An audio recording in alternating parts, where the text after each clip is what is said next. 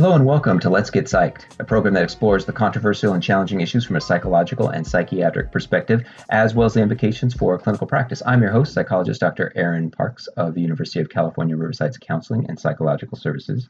And I'm joined by my co-host, child and adolescent psychiatrist Dr. Tosha Yamaguchi. Hi, Tosha. Hi. And fourth-year psychiatry resident at UCR, Dr. Joshua Poole. Hi, Joshua. How's it going, Doctor? I stumbled over my words because I'm so excited that you've rejoined us tonight. So thank you for. I'm happy to be here. The views expressed on Let's Get Psyched are those of the speaker. They do not represent the University of California, UC Riverside's Counseling and Psychological Services, or UCR's School of Medicine. Let's Get Psyched is not intended to replace mental health assessment and treatment. The information shared on the show is for educational purposes only. Well, on this episode, we're going to talk about the evolutionary theories of depression.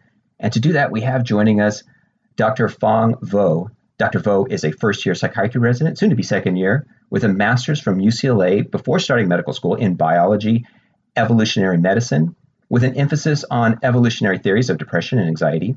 She's currently interested in child and adolescent psychiatry, cultural psychiatry, and working with immigrants and refugees. Dr. Vo, thank you for joining us on Let's Get Psyched. Hello, thank you for having me. Well, before we get going, I wonder if you could just, prep us by describing what evolutionary theories and evolutionary psychology, and maybe even talk about like what's the difference with evolutionary medicine. That's kind of a new thing for me. Sure, yeah. Evolutionary medicine basically just explores the ideas around why certain disorders exist. So one of the things that a lot of students in medical school and maybe even undergraduate kind of think about is a disease such as sickle cell, where it exists. But one of the benefits of folks that are carriers, for example, might be to protect from malaria.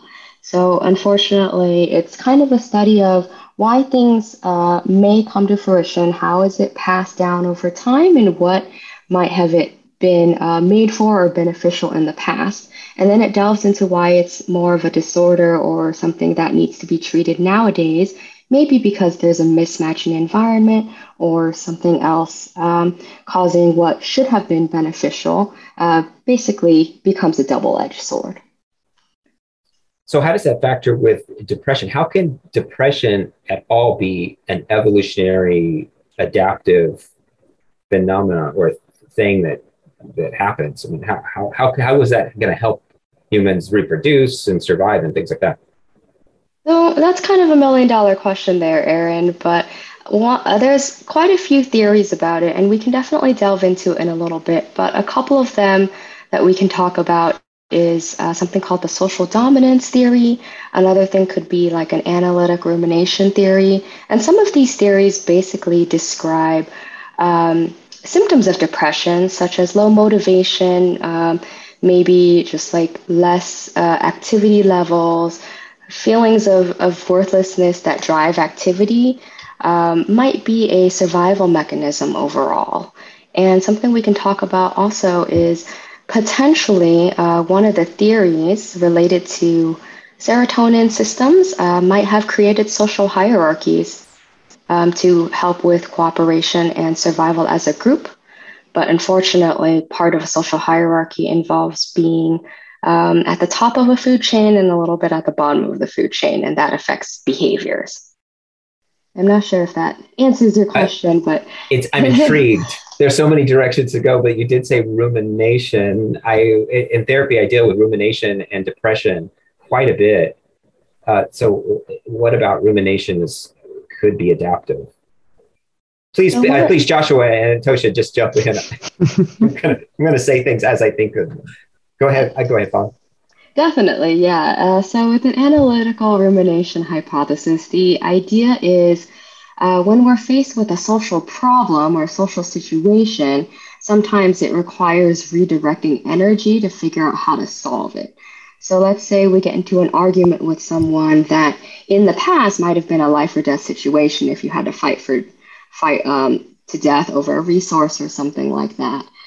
Maybe you will decrease activities and motivation to do other things like hunt or other things while you're thinking. And it's a way to conserve energy because we only have so many resources over time. So the analytic rumination theory kind of describes it as, all right, we're just going to take a step back, decrease all of our other activities, have a lot less motivation for other things, maybe even have a low mood, just so that we can really focus on how can we fix this problem in front of us in a way that won't bring harm to us. Now, okay, but rumination, when I see rumination, I see the negative. That's maybe it's just because I've been trained to think of it that way. I don't see it as a unique character or a unique ability that helps you solve problems. I feel like when I see rumination, it interferes with solving problems because people spend all day on the bed or in their room, isolated, spinning on different problems that appear inflated or overwhelming, or it maybe perhaps greater than someone who's not depressed, and that interferes with solving things. How is that different than just being a human being reflecting on things and wanting to solve a problem? Why does depression give you that added survival or reproductive advantage? I think the evolutionary theory behind that really has to do with the mismatch with society today. So I believe that it starts off with more of that reflective process that you talked about. And in theory, in the past, it was a lot easier to solve these problems. So, for example, let's say you had that argument with someone. Maybe after a little bit of thinking, your idea is, all right, why don't I bribe them with like a yam, or why don't I groom them? And maybe that will solve the problem. So it doesn't usually last as long. But I think nowadays, especially with social media and other kind of political spheres, and I mean that in terms of like in school hierarchies or even at work or things like that, not all of these problems have a clear-cut answer. And there's a lot of systemic issues that come into play, including like financial issues, other stressors, that no matter how much you think about it, there's not always a clear answer. And I think that's when a lot of these folks get stuck in that reflective phase. And I'm sure that Dr. Yamaguchi and Dr. Poole have also seen other folks go through that as well, and maybe even bring into therapy some of the same problems and try to help brainstorm during these episodes. I mean, that's very relatable. That's very relatable. I don't know if it's too early to introduce a spanner into the works here, but so basically, Phong, from what you shared with us sort of in the beginning about social hierarchy and social competition theory, did I get those right? Mm-hmm. That the notion is that sort of a depressive state occurs as the result of there's some kind of hierarchy or there's some kind of differential, and that depression or low mood, low energy, anhedonia, any number of these things arose as a result of like social dynamics within a group. Maybe I think you had referenced primates primarily, and that am I to understand that those argue that depression is like a competitive advantage? If you're like, let's say, social hierarchy and you're on the bottom and you're depressed, does that confer any kind of benefit? Or is that just like an explanation for where depressed feelings might come from? I think it's a little bit of both, and it depends on which theory you kind of specify. So going back to the first one you mentioned, which is the social competition theory, it's the idea here is, let's say you do get into that fight, and let's say you lose, and you lose numerous amounts of time, like multiple times in a row or something like that. In these cases, when you're kind of fighting almost to the death in these cases, if you continue to use all of this energy to fight this opponent when you know that you're at a disadvantage, then at this point, it's really not helpful anymore and it becomes futile. So the idea in this case is the depressive symptoms are a rule of competition where you kind of realize that, okay, I'm just going to back off now. I realize that this is not really my place to go. And in this case, that withdrawal, the anhedonia, the low motivation, even the low self-esteem, the low self-worth is a way of protecting yourself from further harm and further damage from these fights. Mm. And in terms of the other theory, the social dominance theory, and I can talk about the serotonin stuff a little bit later. That's a separate component. But in this case, it does mention that there is a survival benefit. If you are at a bottom rung of a group, that still means that you're in a group. So it means that you might have like less ability to do certain things, but it's easier to step down and join the group and maybe give some of your resources away to other folks and not need as much resources or fight for it. But you're still kind of welcomed into that protective sphere of somebody with maybe higher levels of serotonin that happens to be in a more dominant position. So as I'm understanding it, so it is the adaptive function that depression offers is it facilitates acceptance of a lower hierarchical status rather than continuing to try to challenge and then perhaps lose resources or lose your life. Yeah, I'd say so. Okay, but I'm just going to be a little bit challenging and impress this. So, and now the people who are depressed will frequently, yes, think about their lower status, but not accept it and look to strive higher or feel bad that they are at that level. So it seems like it's less of an acceptance than a decreased activity and a kind of a feeling that they don't want to accept it, that stagnation. It reduces hygiene, it reduces active engagement with others, which it would seem like that would be the adaptive part of it. But what am I missing here? Yeah, I think part of it, I mean, evolution is a very slow process, and sometimes it starts more with behaviors than it does in thought process itself. So your body and the mechanisms behind it will decrease your energy first. And us as people who are reflective and a little bit competitive by nature, I think it takes a lot longer to accept it because all of us do kind of strive for survival in one way or another. It's just different when you're also fighting your body's biology or potential mechanism that creates these actions in an attempt to get you to continue to propagate. Whether you kind of agree with it or not is a separate endeavor, I think.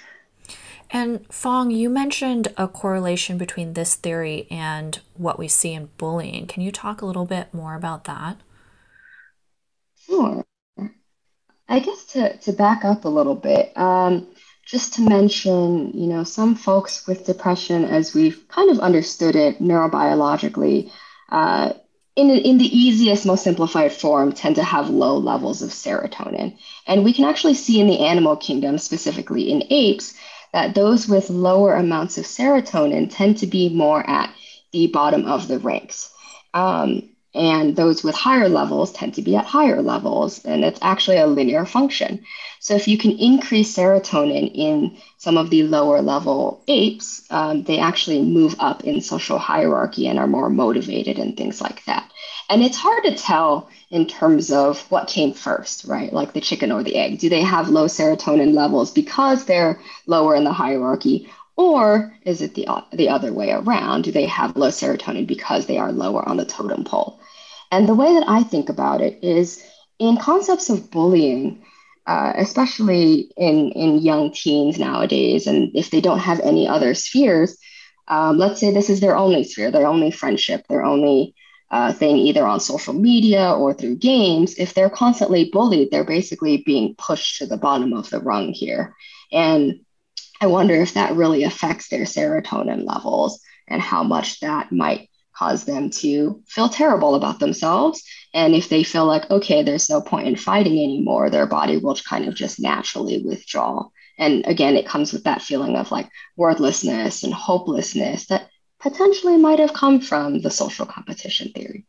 But again, these are all theories. Who's to say? Go ahead, Joshua. No, you go ahead. Well, I was just thinking about the cycle of poverty with this, the implications of the cycle of poverty. Did you guys talk about that at all in terms of what you're reading or talking about in your classes? I think some of that goes a little bit more into the analytical rumination hypothesis, but I guess it could also tie into the social dominance theory as well. And I mean, poverty and lower socioeconomic status is exactly how it sounds, right? Lower socioeconomic status. It's a status and a ranking in the system. So I'm thinking you're like not if, only fighting like the structure, but you're also fighting your own biology to get out from that status. Yeah, so it's not even just a simple school structure. It's a more kind of institutionalized system that makes it a lot harder to move forward and move on. And it also ties into the analytic rumination hypothesis because with lower socioeconomic status, there's not always a very easy or fast way to solve that problem or move up. Mm. I foresee that could be a really controversial idea. And evolutionary psychologists, and I suspect people in evolutionary medicine probably deal with controversy quite a bit, to think that there's some sort of neurochemical foundations of poverty. Oh, no, definitely wouldn't go that far. No, it's all just wondering how can we kind of utilize these mechanisms or potential mechanisms to really boost our patients in the long run. And I cannot agree with that statement. If you're just joining us, you're listening to Let's Get Psyched on KUCR. And we're talking to Dr. Phong Vo. She's a first-year psychiatry resident, and she has a master's in biology, evolutionary medicine. And we're talking about the foundations or the evolutionary theories behind depression. Go ahead, Joshua. So I think in talking about this, several things have come up for me that I think either I'd love to hear, Phong, if you can sort of address what's been said or what you've encountered on this topic, or if it's been encountered. I guess it's pretty arrogant to think that it hasn't, so I won't say that. But the idea that so I mean we've brought up serotonin and its relative levels and how that comes up with social hierarchy and dominance and things like that, which I think is predicated on we briefly spoke about before the episode, the monoamine hypothesis, that low serotonin equals depression and or anxiety. However, that's not necessarily always the case. I mean, that low serotonin, otherwise boosting serotonin levels would cure everybody's depression. And we know that, with SSRIs and SNRIs, it's 2/3 generally after 1 and 2 trials. It's also curious to me that we're assuming that having low serotonin levels like we see in higher primates, would that necessarily mean that, okay, maybe low serotonin levels could just mean depressed mood rather than a major depressive disorder as we define it sort of in the modern Western hierarchy of like diagnostic criteria. I guess this is going to get to a question, I promise. The thing that I'm kind of circling towards here is, and stop me if it's a dumb question, do we know that throughout the course of evolutionary history, higher primates or hominins had any evidence of something that we would consider depression, rather than just a low mood from being low in the status? Like what we call depression now, how do we determine that this occurred throughout the course of evolutionary history? Because my assumption before coming into this meeting was that, and I can be wrong about this assumption, but that depression is an emergent property of an industrial society. I'm happy to argue that point, but I would say that I agree with you on that last point, in that it is a huge component of industrial society. But it's also hard to answer your question. Definitely and we know that there are a lot more theories to major depressive disorder than the monoamine hypothesis at this point in clinical education. However, there have been evidence of specifically bonobos, I believe, where those with lower serotonin, you can actually see them have, in theory, many of the factors that would contribute to what our diagnosis of major depressive disorder Oh, is. interesting. It's very hard to, pick apart things like guilt and suicidal ideation, but there's a lot of self-harm that happens among primates that we see. And then there's Really? other behaviors that would show guilt, such as if there's like a problem, a problem with some person, like some of them might offer more things for a longer period of time. For example, grooming behaviors or fruits as a way to kind of assuage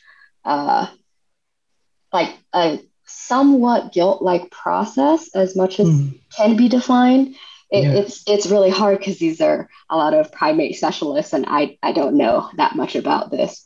But there's been behaviors like this that often change if these primates are treated with like fluoxetine. Interesting. Okay. Did So not we know have that. talked about it. Yeah, we have talked about it a bit, and it's been a good 6 years since I really updated or really delved right into all of the newer treatments. But you can definitely see these within the animal kingdom as well, such as with animals, like after they lose either a friend or a partner or an owner, like we see cats and dogs get what we would consider quite severely depressed. They'll stop eating, they won't sleep, they'll start self-harming. Things like that are definitely seen within nature. That's a really good point. I had not considered that. I was thinking more in like how we call depression in humans, but you're right. I mean, dogs, cats, they get depressed. Elephants seem to have some kind of mourning. Now that we're talking about this, I recall. Yeah, I think horses will bite themselves too. I think cows also get very, very upset if their best friend passes. So is it possible that it's more of an evolutionary vestige than it is something that confers a benefit then? I'm the not appendix sure. of emotional issues. That's a good question, and I'm not sure.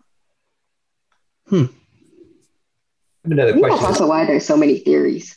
I have another question as far as if we're talking about depression as an adaptive function. We all know, we're all clinicians, we realize that when you're depressed, you're more likely to commit suicide. Depressed folks are depressed women tend to have a little more problematic child rearing experiences because of the depression, how it interferes with that. And so how would an evolutionary psychiatrist or how would evolutionary medicine explain some of these the impacts of depression in that kind of way? This is an extremely controversial theory that I wasn't quite going to mention, but there's some ideas that trickle in about altruism in terms of altruism and suicidal ideation or suicide attempts. And the idea is if it becomes a component that is so far down the line that it really can't be fixed whatsoever, then sometimes animals within the kingdom will a little bit sacrifice themselves for the good of their relatives, so to speak. Because at the end of the day, if it's theoretically a genetics number, if you don't survive, but your offspring as well as all of your siblings' offspring survive, then to sum it up, you have quite a bit of genetic DNA that's being dispersed out there. And you can see that, I believe, in prairie dogs. And the idea when there are large creatures, I forget if it was an eagle or what their natural predator is, but if they are in danger, one prairie dog will tend to cry out and become kind of the sacrifice for everybody else to escape. And it's kind of that situation if not everybody is able to protect themselves and things like that. In terms of your second question, I'm not quite sure what you mean about mothers. Do you mind repeating or maybe Yeah, there's clarifying? some research that shows that there can be a lot of difficulties when a mother is severely depressed and caretaking. Their young child, it's a very demanding job. It requires a lot of energy, and there can be some difficulties with that. And how I'm wondering how does that help adapt and enhance reproductive success and things like that. Yeah. Part of that does have to do with that altruism in terms of if you're less likely to use energy, then you're less likely to eat and less likely to take resources from your offspring, which is a little bit debunked, at least in terms of postpartum or perinatal depression. Another possible idea that could be considered is social manipulation, depending on what kind of population that mother exists in. If she kind of steps back, it is a signal to others to pop in and take care of the family while she rests and conserves her energy. Can you talk a little Um, bit more about social manipulation theory? yeah, social manipulation theory is a little bit more specific to signaling of exhaustion and signaling that it's time for somebody else to take over for this point in time. Sometimes that has to do with signaling the partner to either take on the role that one holds in that social hierarchy. And sometimes it's to just increase activities levels, like requesting grooming or requesting a little bit more food as a way of signaling, hey, I need to recover from either an illness or I just need to step back. I don't know if that hypothesis has been fully fleshed out, but I just know that it exists. Also, for these evolutionary theories, I imagine that not every situation needs to have that advantage per se, right? I mean, there can be certain situations where this might be advantageous and then other nuances where it's not. Definitely. I'm sure that it is. And unfortunately, evolution is also a lot of trial and error. So Right. maybe we don't necessarily see all of the circumstances where it's not, because those animals within the sphere just haven't propagated as much. I'm not sure. There's a lot to be said and a lot that's difficult to study. Mm-hmm. But Mm-hmm. you make a good point. Now, am I understanding this correctly? So there must be a strong genetic link to depression then for these kinds of theories to be correct or borne out. Am I getting that right? And then I'm wondering, what's the current state of that? Do you know? It's been a while, but I would say that there is a strong component to genetics. And I think Dr. Yamaguchi and Dr. Pohl might be able to talk about more statistics of how depression runs in families and things like that. Well, I think 100% of people living in the world right now are depressed. And I can say that that's 100% accuracy. That's a fact. Everyone that I've ever met and known in the world that exists is depressed right now. I think that's, I don't know. I don't know if genetics, I don't know why that would be the case, but it seems to be everybody I bump into is pretty bummed. So I'm not really sure what would cause that. I believe another podcast I might have listened to a while back, I think it was Carlat Psychiatry, did mention a genetic component specifically to serotonin receptors, and how some folks are less likely to benefit from specific SSRIs because they don't work on certain faulty receptors. And that seems like a component that's definitely genetically based. But I can't say that I've done a wide GWAS or a genetic study looking at all of the genetic markers there. I love talking about these theories, but I think that one is a little too nuanced for my particular brain. And that's all the time we have for this edition of Let's Get Psyched. Today we talked about the evolutionary theories of depression with Dr. Phong Vo. Dr. Vo, thank you for joining us for this edition of Let's Get Psyched. Thank you for having me. And thank you also to our co-hosts, Drs. Toshi Yamaguchi and Joshua Poole.